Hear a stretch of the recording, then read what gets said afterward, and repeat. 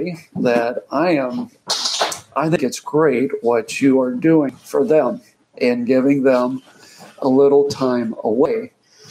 And he pours himself out in study and preparation and shepherding. And you know that. It's hard to get better food than what Pastor Frank Jones serves out. And so this is a great time for him.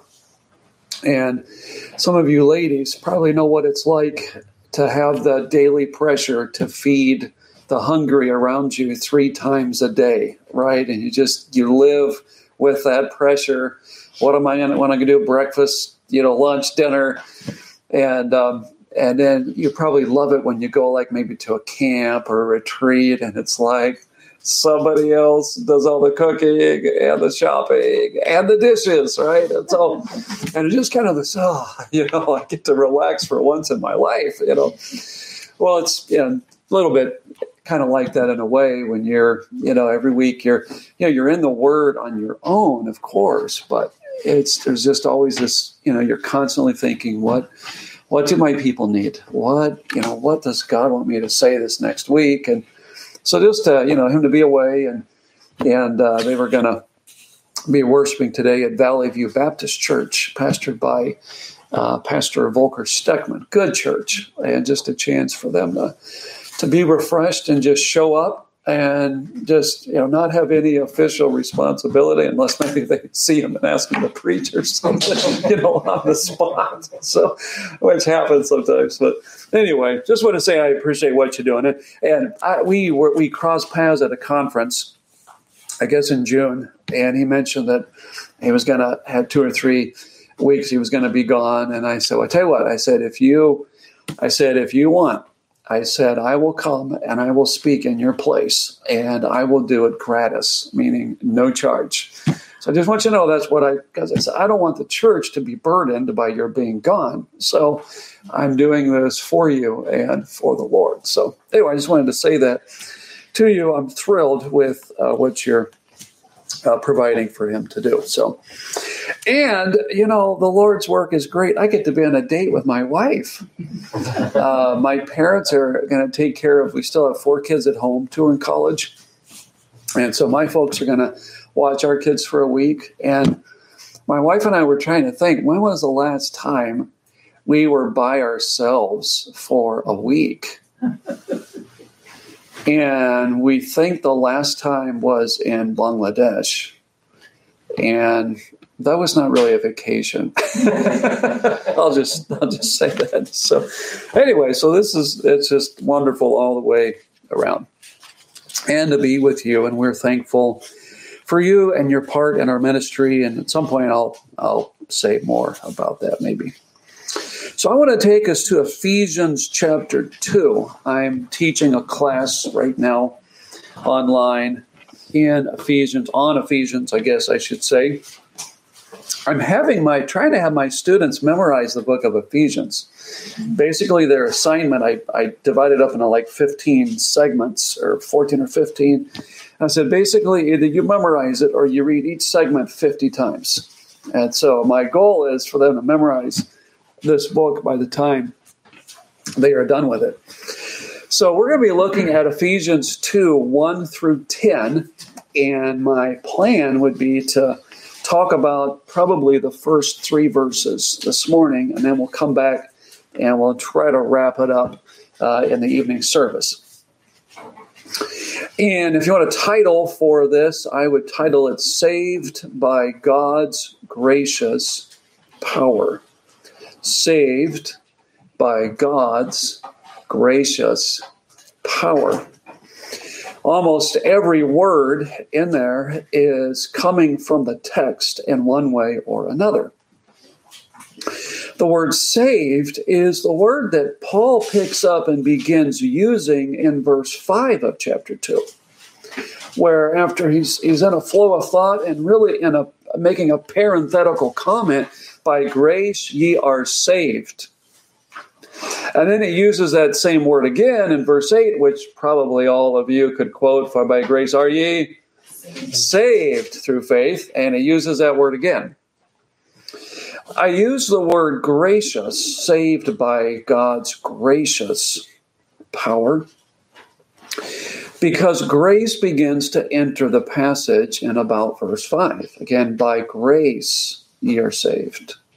And then verse 7, the exceeding riches of his grace. And then verse 8, for by grace are ye saved through faith.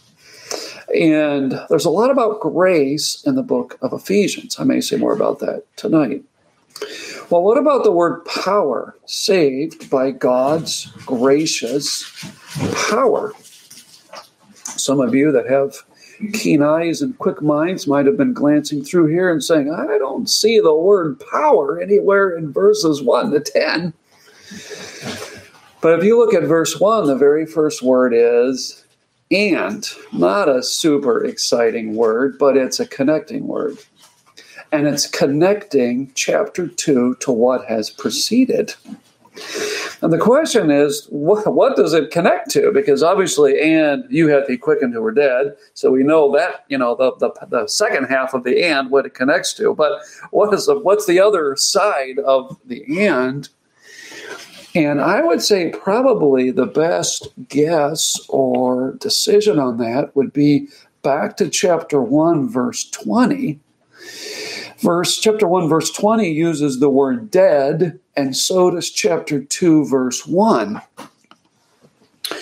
And the link, the connection, the segue, to use a deeper word, relates to this idea of the power of God that is mentioned in verse 19. Where Paul is in a prayer, beginning about verse 15. He's in a prayer that the Ephesian believers would understand what is the hope of God's calling, what is the exceeding riches of his inheritance in the saints, and what is the exceeding greatness of his power toward us who believe, which he wrought in Christ when he raised him from the dead. And then he talks about all that his power accomplished in Christ, raising him, seating him, putting all things under his feet, making him the head over all things for the benefit of the church. And then he comes back, and you, that same power that raised Christ and seated Christ and put all things under Christ's feet and made him head over all things to the church, that same power was at work in you who were dead in your trespasses and sins. So that's why saved by God's gracious power.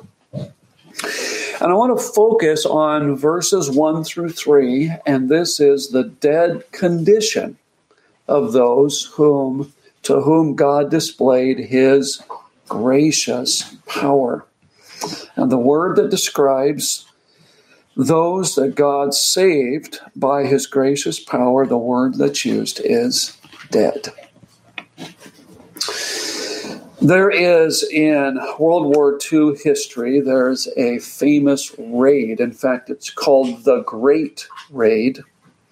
It's one of the great POW rescue stories from World War II.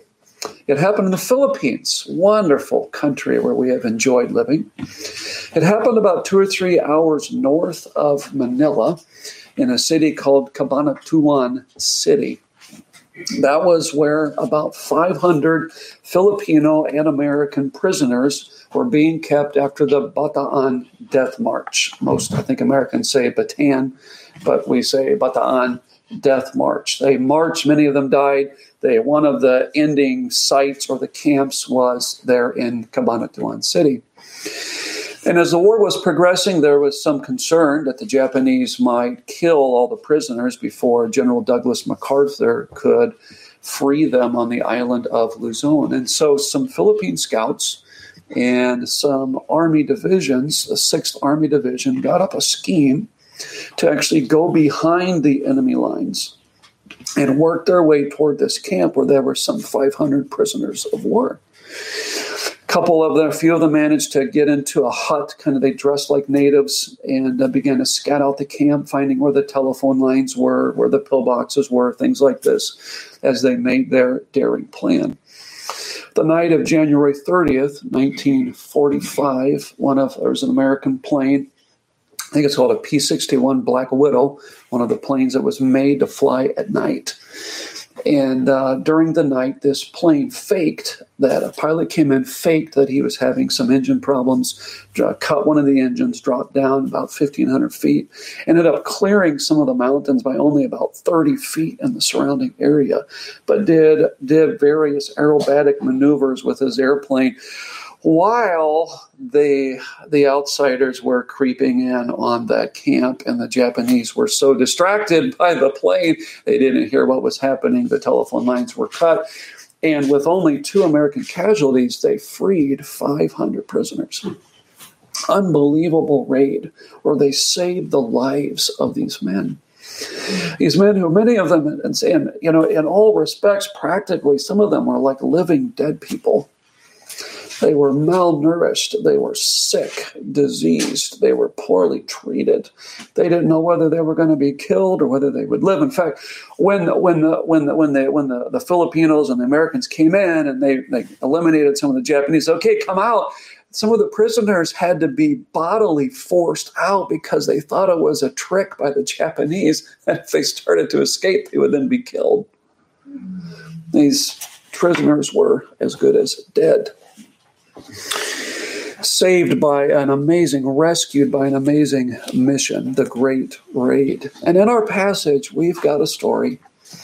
Not a story, but we've got a passage that takes us through what God has done to save people who were dead by his gracious power.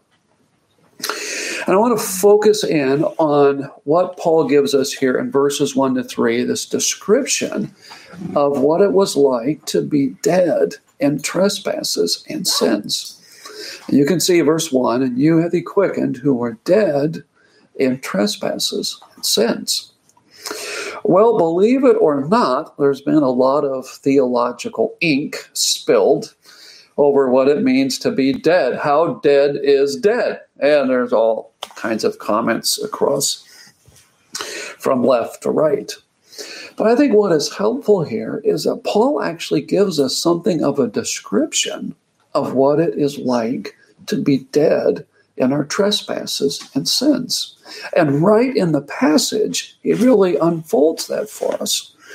And so we're going to look at 3 things here of what it looks like to be dead in trespasses and sins. We're going to pick up the first one in verse 2. So again, verse 1, and you hath he quickened, and you can see that's in italics if you've got a King James version, because the verb is actually it's pulled up to the front to help us because we don't get to the verb until verse 5. And you who were dead in trespasses and sins, wherein? Okay, wherein? In those sins, the sins in which you were dead, in those sins, in time past, you walked according to the course of this world, according to the prince of the power of the air, the spirit that now worketh in the children of disobedience. And the first way I'd like to summarize the first description of what it's like to be dead in trespasses and sins is, number 1, a participant in our sinful culture. A participant in our sinful culture. And what we see here in the beginning part of verse 2 is how, as a participant in our sinful culture, we were walking in our age and its ways. In verse 2, in time past you walked according to the course of this world, the age of this world. An age is a period of time in history that has certain characteristics. We talk about this even in music. We have some musicians here in our midst here today. And even in music, we talk about Baroque and Renaissance and classical and romantic. And each of these has different characteristics, which I don't know what they are. And we even have this in history. We have the Renaissance period and the medieval period and the postmodern period.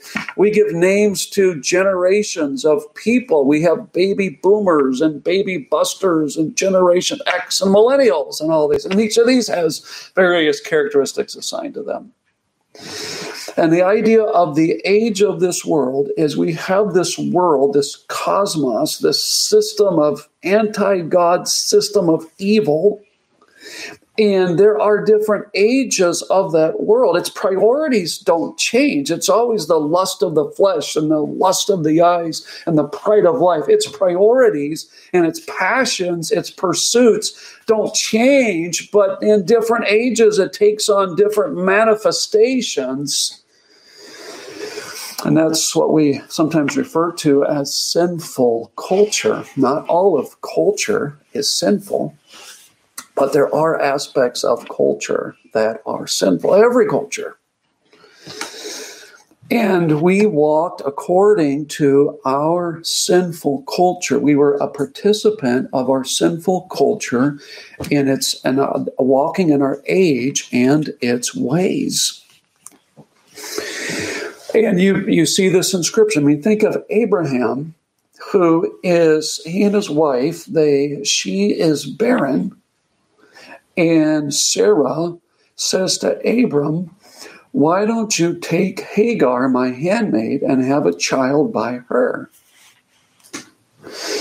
Well, if you're reading that story, living in Richmond, Virginia, you might think to yourself, what a crazy idea. Who would ever suggest that? Why don't you take my friend and have a baby by her? But if you go back to the age in which Abraham lived, that was their culture. That it was culturally appropriate for your handmaiden to bear a baby for you. That's the way they did things in that day and age. And we could pull up examples from our culture and the way our culture does things that are culturally appropriate, or maybe even legal, but are not necessarily God-honoring or biblically correct. And as a participant in our sinful culture, we were not just walking according to our age, but really walking in Satan's domain and the whole moral atmosphere that, in a sense, he oversees or masterminds. And I'm using this word moral atmosphere, and this is a term that comes from one of my professors when I was in school, and I like it. Let me explain what I mean by this. So verse 2, wherein in time past you walked according to the course, the age of this world, the manifestation of the world in our time, or in the Ephesians' time, what it looked like in their day, the kinds of temptations in their day. According to, this is the other way in which we walked, according to the prince of the power of the air. Prince obviously is Satan, right? Okay, the prince of the power of the air. That word power can also be translated authority. It can refer to the idea of exercising authority. It can refer to the domain over which somebody exercises authority. So actually the sphere or the domain itself. And I would suggest that might be the idea, the prince who is over the domain of the air. So his domain is the air. Okay, well, what is air, right? I mean, is that like oxygen or what is that?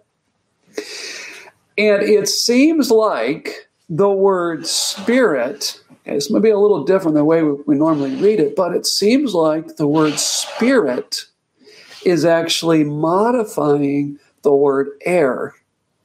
Now, we tend to read spirit as going back to prince, like it's an apposition. Okay, there's a Greek reason why the word spirit does not probably go back to the word prince in terms of if I can be technical, an appositional relationship.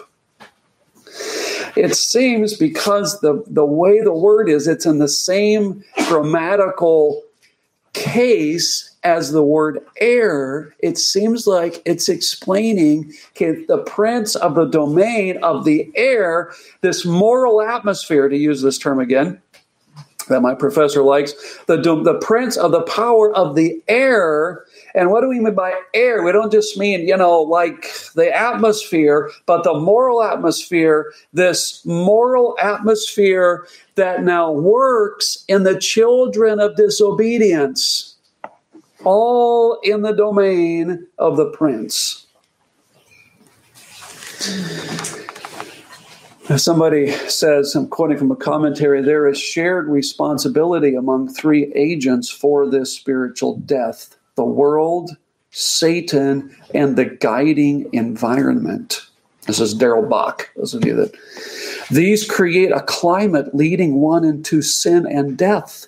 There are negative spiritual forces at work in the world, and when one follows them, disobedience is the tragic and damaging result. So this world, apart from God, is a dangerous place.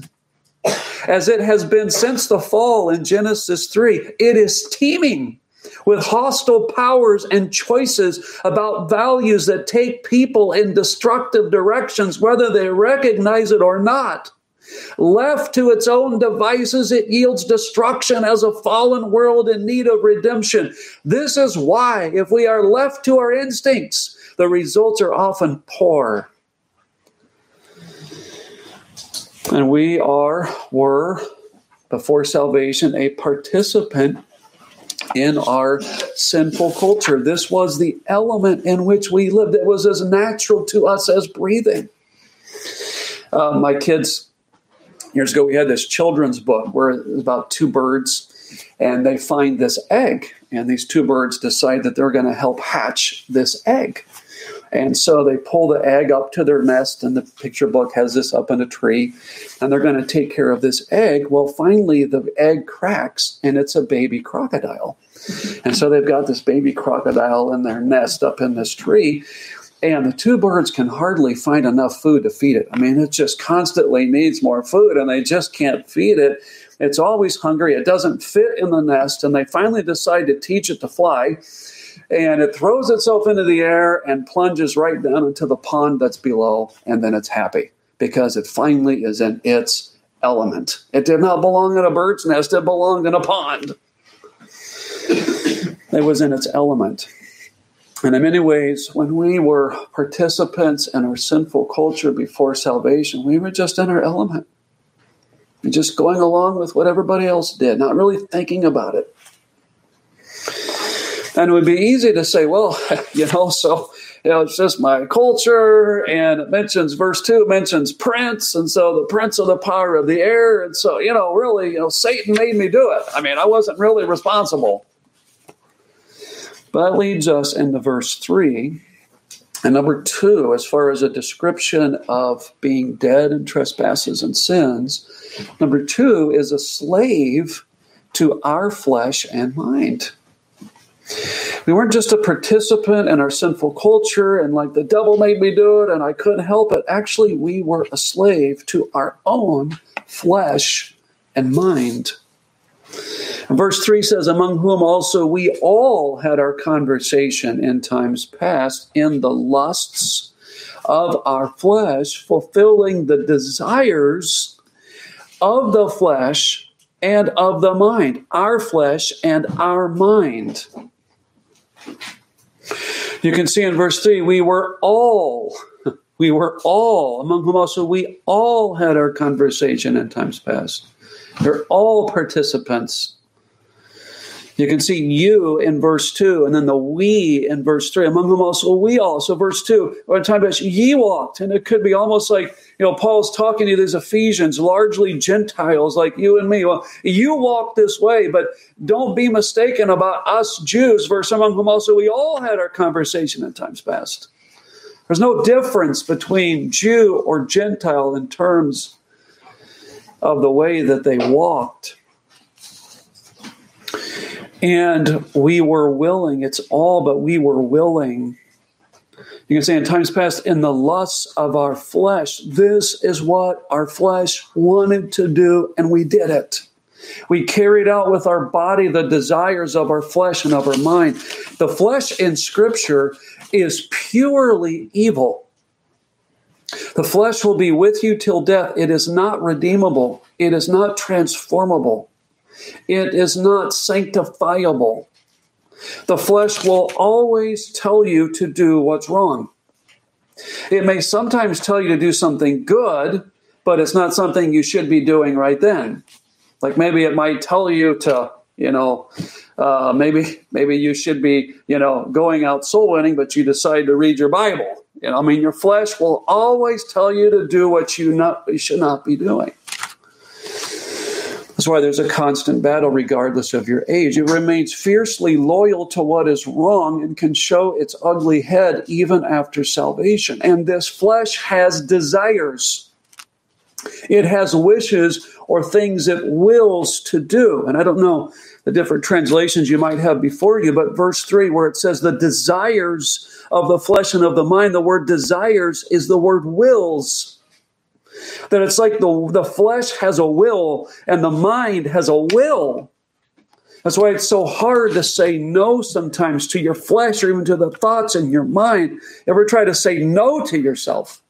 There's this volitional aspect to your flesh that is pushing you in a given direction. And even our minds, the wills of the flesh and of the mind. Before salvation, our minds were depraved. They were dark. Chapter 4, verse 18, refers to having the understanding, having the mind darkened. Verse 18 uses the word ignorance. There's spiritual ignorance. There's spiritual darkness, a lack of understanding. Verse 23 of chapter 4 says we need to be renewed in the spirit of your mind. Okay, what does that mean? I was telling my kids the other day, I said, your mind has a spirit. My kids kind of looked at me like, what do you mean by that? It's this idea that the moral atmosphere, the spirit, the attitude, the disposition, the spiritual aura of your mind. It was off target. It was misaligned, like what happens to a car, and you notice that your tread is now, it's not wearing straight, it's wearing like this. You're like, oh no, something's misaligned. Okay, that's what happened to our spirit of our mind, and it's got to be renewed. But before salvation, here's our flesh and our mind, and it's always telling us to do what is wrong or what is not right, and it's got desires, and it's got these wills, and it's pushing us. And whether we knew it or not, we were a slave to our flesh and to our mind. This is what it's like to be dead in trespasses and sins, where you may know something is wrong, but you can't fix it. You can't change it. There's kind of a little want-to inside, but not that big of a want-to.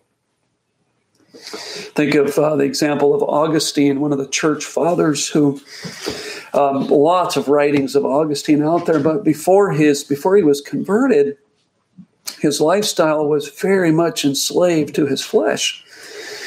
He had a mistress for 13 years. They had a child together. Then there came a point in life where he was to get married, and there was a woman that he was engaged to that he was going to wed as his wife, not his mistress. And so he broke off the relationship with his mistress because he was now engaged to this other woman, but she was underage. And so while he waited for her to come of age, he got another mistress while he waited for his wife to come of age. And here was his prayer that he says before his conversion. He said, this was my prayer, because he knew he was in sin, but he couldn't stop. And he would pray something like this: Lord, grant me chastity and continence, but not yet. But not yet. Isn't that so like humanity, right? Lord, free me from lying, but not yet. Lord, free me from stealing, but after this next paycheck. Lord, free me from this relationship, but let me do one more post. Let me just tweet one more time. Give me freedom, but not yet. Free me from anger, but let me speak a piece of my mind first. This is who we are at our worst. outside of Christ. Which leads to the third description in this passage of what it means to be dead in trespasses and sins. So being dead, what does it look like? Again, lots of theological how dead is dead? Okay, hard to answer that question. But you got a description right here in the passage. What's it look like to be dead in trespasses and sins? Well, you're a participant in your sinful culture, walking in the ways of your times, walking in the domain of the prince who's overseeing the moral atmosphere of that time. You're a slave to your flesh and your mind. There's this enslavement to your own desires, and you can't even free yourself. But number three, what we see in this passage is that we are a child of wrath. To be dead in trespasses and sins is to be a child of wrath. And you can see the end of verse 3, and we're by nature the children of wrath, even as others. By nature, every person that's born into this world is as doomed to wrath as anybody else. There's no difference in our sinful nature than that of anyone else, whether you're Jew or Gentile, whether you're a churchgoer and you go to church on Sunday morning or you walk your dog on Sunday morning. The Jews, for example, were no less lost or no less under wrath than any other just because they were God's chosen people. By nature emphasizes what we were by virtue of being born, of being human. We acquired a nature of being a child of wrath simply by being born. The children of disobedience are naturally children of wrath. Earlier in the passage mentioned children of disobedience. That's a kind of a Hebrew or Semitic way of saying people who are characterized by disobedience. And the same thing, children of wrath are people that are characterized by wrath. There's divine wrath. Psalm 7, just listen to this. I read this earlier this week. Psalm 7. God is angry with the wicked every day. If he turn not, meaning the wicked, if he turn not, he, God, will whet his sword. God hath bent his bow and made it ready. He hath also prepared for him the instruments of death. This is using human imagery to describe divine wrath. Like someone whose sword is being sharpened. Like somebody's bow who is being bent. There was one of America's preachers of a few hundred years ago was a man by the name of Jonathan Edwards. He was a pastor. He was a theologian. He was a writer. He was a missionary to the Indians. And he preached a sermon in Massachusetts called Sinners in the Hands of an Angry God. And his text was from Deuteronomy 32:35. You ever heard a sermon from Deuteronomy 32? I'm not sure if I ever have. But the text was, their foot shall slide in due time. So was his text for this sermon. His thesis was that there is nothing that keeps wicked men at any one moment out of hell but the mere pleasure of God. And he drew out these implications from his text. Their foot shall slide in due time. He said they're always exposed to destruction, like somebody that's on a slippery slope. And they're always exposed to destruction on that slope. Number two, he said they're exposed to sudden, unexpected destruction. Like when you're walking on that slope and you don't know at what point you're going to slip and slide, right? You ever been out on the ice, like on your sidewalk, and you're trying to clean it off and it's sloped, and you just know you're going down, but you don't know exactly when. It's like, that's like the wicked. It's like they're on this slippery slope, and it's just, they don't know when all of a sudden their feet will kick out from under them. He said they're liable to fall of themselves. His idea here was that even just the weight of their own sinfulness, they don't need any extra weight to help them collapse and slide down the slope of divine wrath. They're liable to fall in and of themselves. Their own sinful weight will bring them down. Then he made this fourth implication. The only reason they have not fallen yet is that God's appointed time has not yet come. Don't let anybody in that condition think that they will escape or that the time is not coming. Then in his sermon, he says this, "O sinner, consider the fearful danger you are in. It is a great furnace of wrath, a wide and bottomless pit, full of the fire of wrath, that you are held over in the hand of that God whose wrath is provoked and incensed as much against you as against many of the damned in hell. You hang by a slender thread, with the flames of divine wrath flashing about it and ready every moment to singe it, this slender thread, and burn it asunder. And you have no interest in any mediator. You don't have Christ, and nothing to lay hold of to save yourself, nothing to keep off the flames of wrath, nothing of your own, nothing that you've ever done, nothing that you can do to induce God to spare you one moment." And they say that in the preaching of that sermon, people began to hold on to the pews in front of them because they just felt the floor was going to open up right then and they would drop into hell before the service ended. People walked out of that service who were no longer children of wrath, but they were now children of God. They were no longer children of disobedience. They were children of light, like Ephesians 5. And all are like this. This is the condition of those upon whom God saved by his gracious power.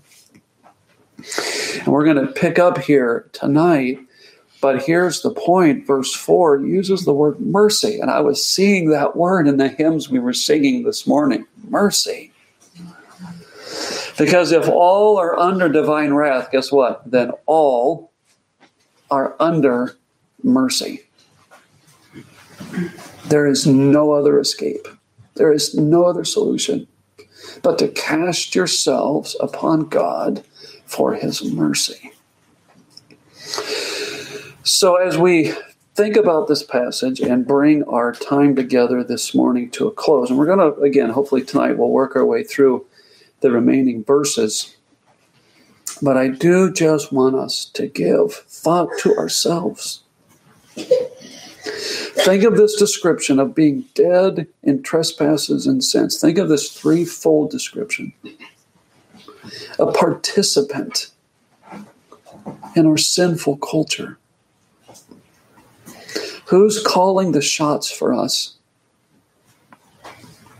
Are we the blessed man who delights in the law of the Lord, or are we walking in the counsels of the ungodly? Who are our major influences, and are we listening to them? A participant in our sinful culture. Or think of this, a slave to our flesh and to our mind. Can we even say no? Even sometimes being religious, we can look religious on the outside, but be dead on the inside. We can do good things for terrible motives. I can preach a sermon in order to be lifted up. It'll be terrible. Absolutely terrible. You can be charitable so that you'll be recognized, or that you feel good about yourself, or to overcome the guilt over the way that you earned your money. I'm just saying, we're such bad sinners, we find very innovative ways to express it. And then children of wrath, doomed by birth. Just the fact that you were born, you came out and your mama said, "What a beautiful baby." And the preacher said, "He's a sinner." She's a sinner. It's a child of wrath. And the only escape is what we're going to find in verses 4 through 10. May God help us to be instruments, not only just evaluating ourselves, but instruments of mercy to share with people around us who are dead in trespasses and sins. May we be used like those soldiers and Philippine scouts on January 30 of 1945, the great rescue, the great raid. May we be God's soldiers and scouts to be a part of his work of saving, rescuing mankind from their eternal ruin. Let's pray together. I'm going to just with heads bowed and eyes closed just for a moment, and I don't know quite how you close your services, but I do just want us, I realize probably, probably the vast majority, 99%, I don't know, maybe 100% are saved by God's gracious power. But just out of the chance as an outsider who doesn't really know everybody here, could I just urge, maybe there might be somebody, and this description fits you. Like what Brother Nick read earlier, Romans 8, if you have the Spirit of Christ, then you're Christ. If you have not the Spirit, you're none of his. And you don't have the Spirit. To what extent your mind runs in the direction of your sinful culture. You know what it is like to be a slave. You're under wrath. And I would just urge you, again, these words from Jonathan Edwards, "Oh, sinner, you have no interest in any mediator. You have no help to save you. Your foot will slide in due time. You're hanging by a slender thread. And I would just urge you to flee to Christ from the wrath to come and find in Christ great mercy." And I'm sure there's a number of people here this morning that would love to talk with you if you are still dead in your trespasses and sins. And we can't give you life, but we can point you to the one who will and who does.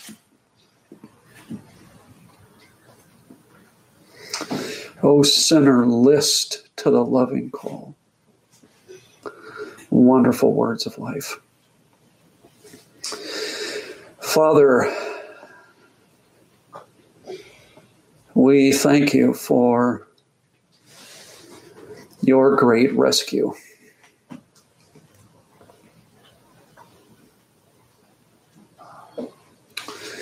For what you did at the cross. For really what you did even before the cross, before the foundation of the world at work.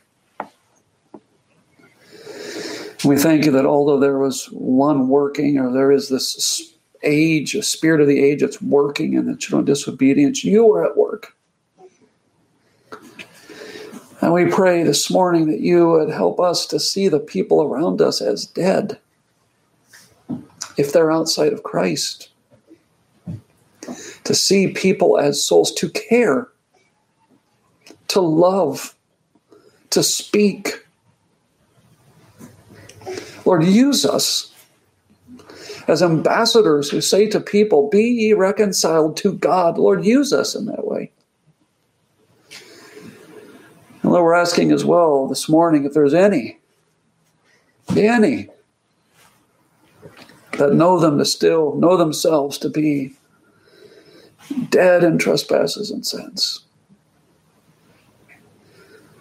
Lord, today would be the day when they awaken and arise and come to the light. Oh, Lord, work. We ask. And we pray these things in Jesus' name. Amen.